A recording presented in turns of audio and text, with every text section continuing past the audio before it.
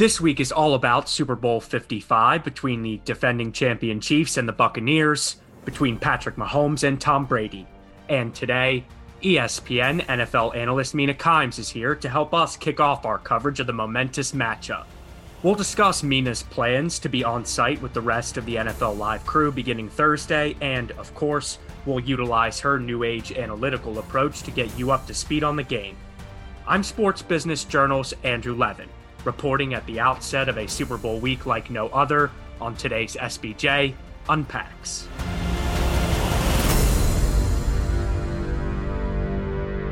Serious football analysis and some silly Super Bowl fun, and I know our guest here today on the podcast is fluent in them both. I now bring in ESPN's Mina Kimes, who we've tabbed to launch our Super Bowl 55 coverage here on SBJ Unpacks. Mina, certainly hope all is well on your end. Also hope things are going well for Lenny. Yeah, things are good. We're just gearing up for Tampa. It's going to be one of the stranger Super Bowls I've ever been to. I know the NFL Live crew will be in St. Petersburg to broadcast beginning on Thursday. How many times this season have you been able to sit side by side with your colleagues? Just a couple times. Once earlier in the season, sort of towards the end actually, and then we did a mega cast for the wild card round, the game that ESPN had, Titans-Ravens. We socially distanced and did our commentary in studio, which was a ton of fun. So what has it been like then this season, building chemistry and growing as a new NFL analyst while doing the vast majority of your work remotely?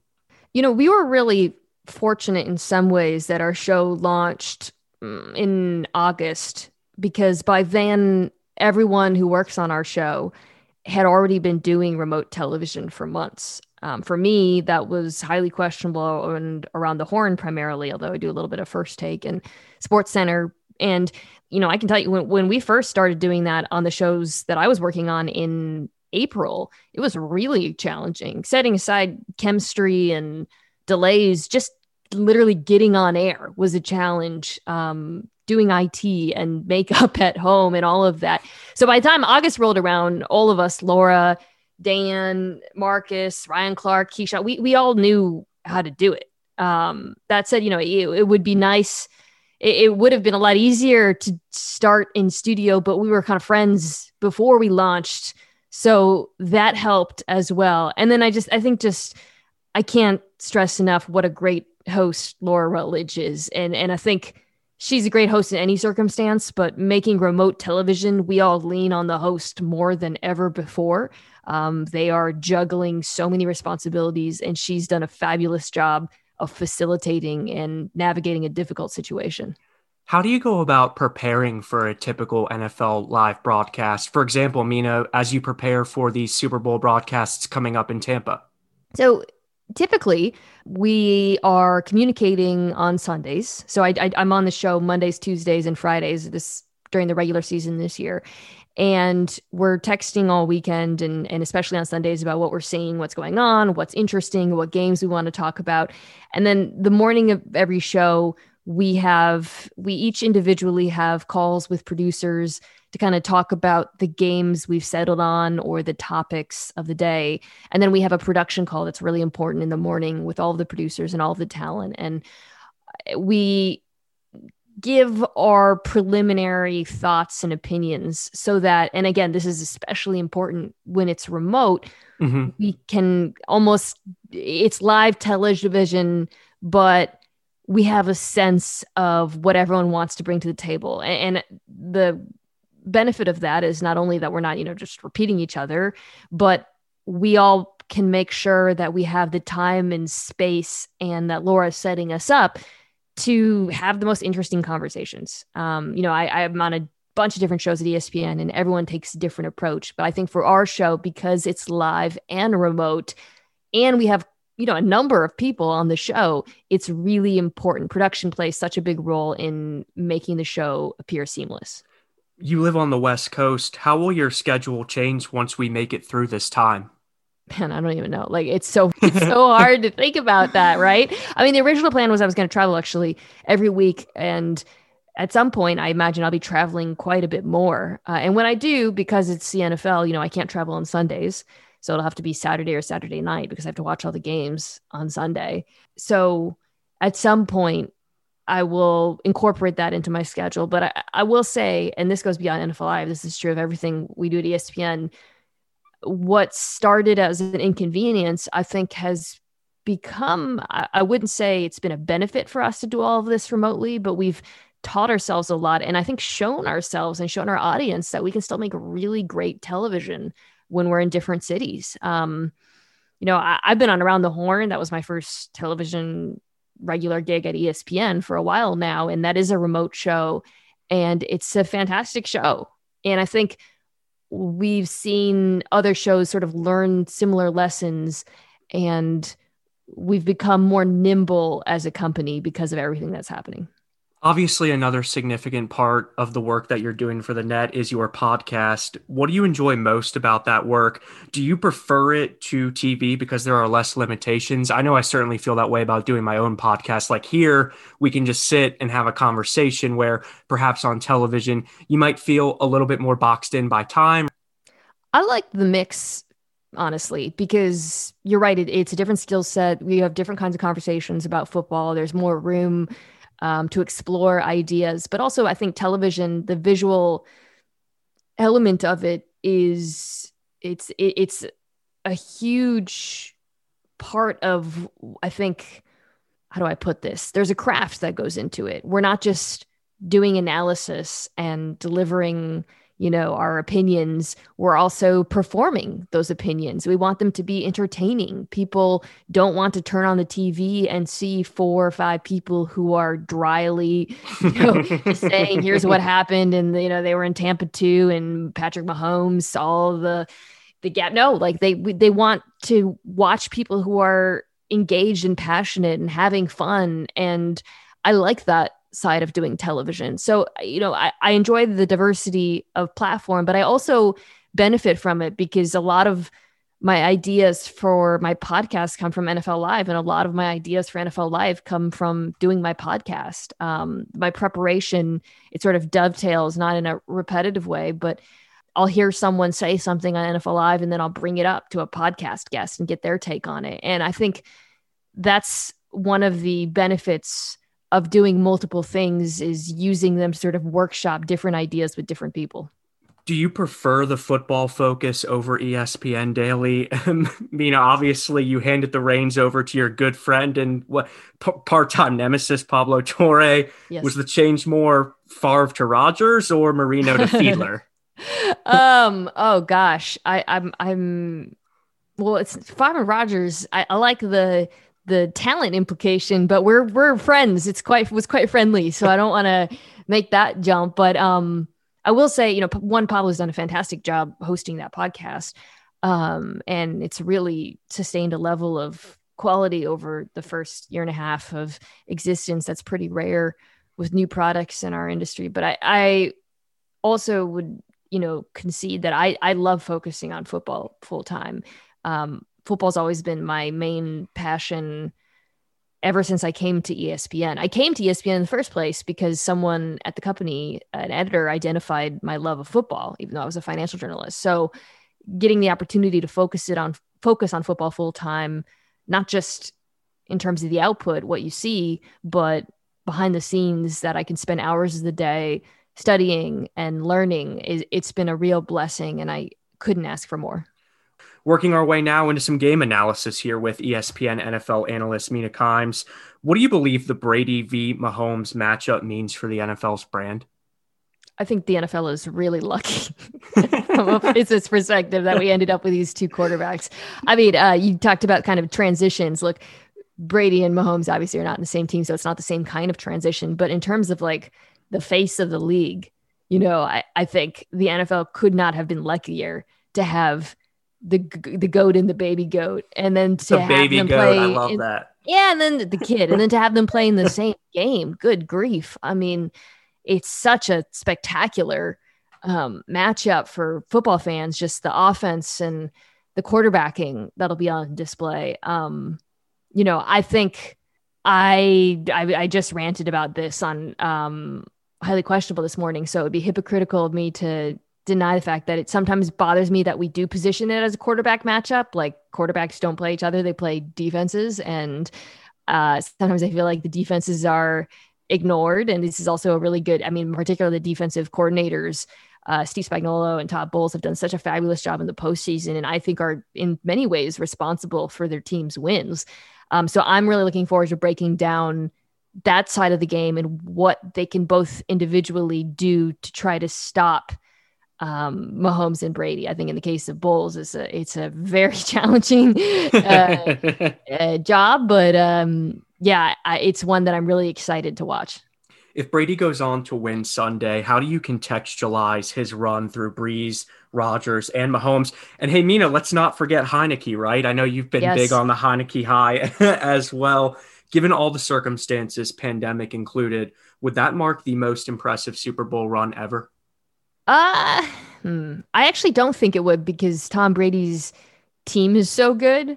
I think like some of his most impressive seasons have been when he's been surrounded by less talent, candidly. But, as a whole, his career is unparalleled. And to win a seventh ring, I mean, it'll be I think Patrick Mahomes is the most talented player I've ever seen, frankly. But because it's so difficult for teams to reach the Super Bowl and, in a salary cap era to sustain that level, that kind of success, what Brady's accomplished cannot be denied. Is this Brady thing ever going to end, Mina?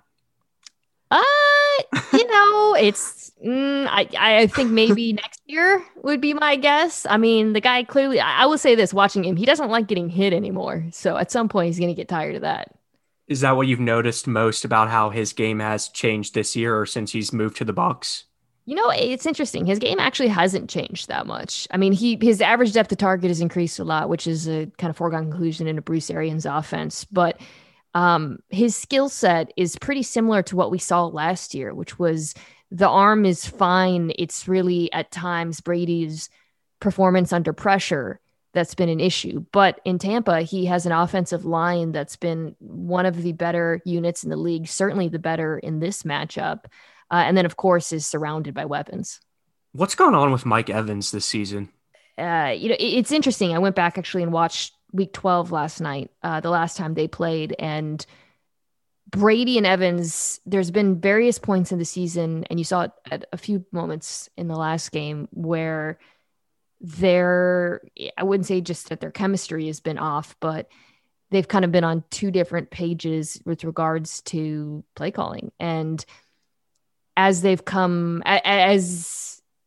Brady, I think the offense has sort of evolved more in Brady's image as the season has gone on.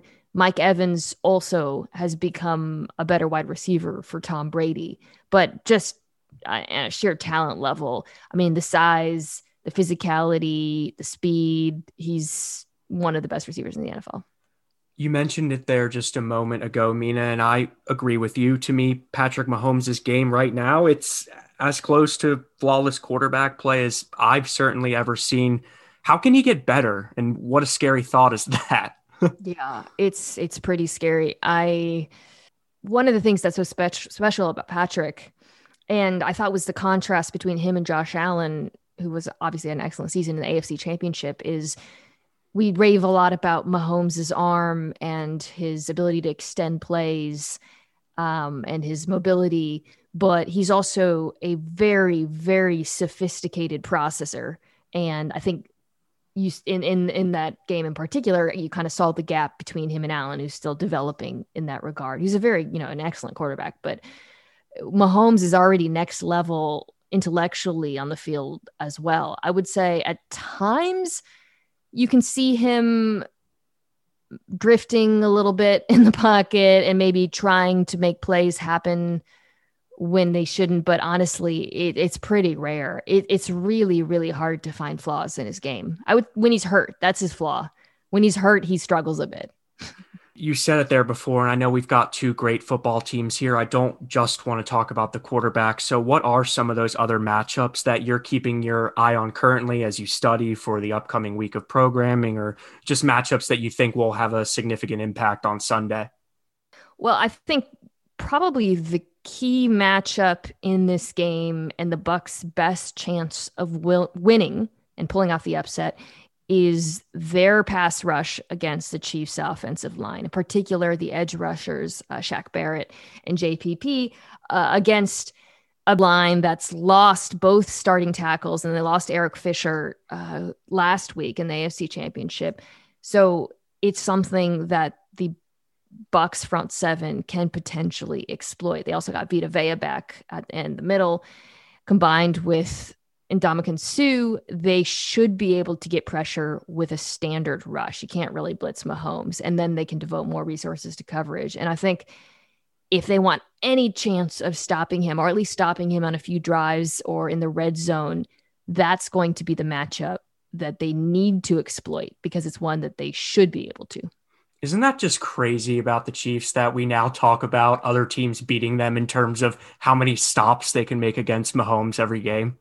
It really is. And I think the red zone is obviously it's important always, but you saw in the Packers game in the NFC Championship, it was so important for Tampa because the Packers had the best red zone offense in the NFL coming into that game and struggled greatly at the goal line. And it's a credit to Todd Bowles and his unit. And it's going to be just enormous in this game. And going back again and watching in week 12, you saw in the second half, the Bucks did have a lot of success there, and they did adjust their approach as the game went on, stopped playing man, stopped singling up Tyreek Hill with Carlton Davis, and the game got closer as a result.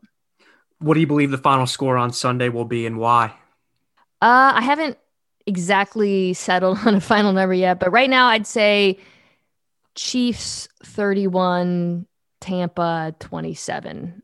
Which I think is covering at the moment. And I just think the Chiefs offense is playing at another level, and the Chiefs secondary, which I didn't mention, is also really improved their play as the season has gone on. Okay, Mina. So if it's cool with you, I think I'd like to just call this next section Mina's favorite. So feel free to go historical here or fictional, perhaps something you'd love to see one day. That said, what is your favorite Super Bowl matchup ever? How about you give us one involving the Seahawks and perhaps another that doesn't?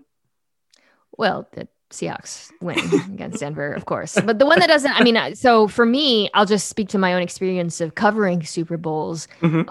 New England, Philadelphia was just such a fabulous game and such an incredible memory because I was in the end zone where Philly Special happened. And it was electric. So that's a great one for me. It was a great game. And then just being there in person, seeing it happen, seeing Foles leak out is something I'll never forget. What else do you remember about that moment? Just me desperately trying not to scream in the press box. How about your favorite Super Bowl venue? You know, I have to say the new stadium in Minneapolis was pretty nice. I remember being surprised by it because it was absolutely freezing cold that year. And it's really pleasant inside. It was like a very temperate 60 degrees. And it was really beautiful too with the glass. And so I liked that one a lot. I feel like that's probably not the right answer, but just in terms of like historic NFL stadiums. But just again, speaking from personal experience, that was nice. What about Super Bowl announcers? That's another interesting one because I'm usually there. So, or, lately, as of late, I've been there. So I'm going to skip that one because I actually don't. And then when I watch the game later, I'm usually watching the All 22. So I don't actually watch the broadcast. So I usually read about people's opinions on Twitter without knowing how it's going. Is a role in the booth something you'd ever consider? Certainly not in the near future. I'll say that because it's really difficult. And I work with a lot of people who are a lot better at it. Fair enough. So if you were thinking about favorite Super Bowl singers for the national anthem, is there one performance that sticks out? Let's see. When did Jennifer Hudson do it? I remember thinking she could really wail. Do you have a favorite halftime show?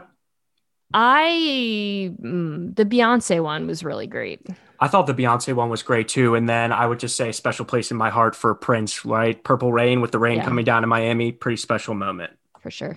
How about some Super Bowl ads that really stick out to you? I know you've been there in the past, but certainly growing up, I know how much you've loved football. Which ones have stuck out to you? Golly. Like the Pepsi ones when I was a kid. I remember being very struck by those.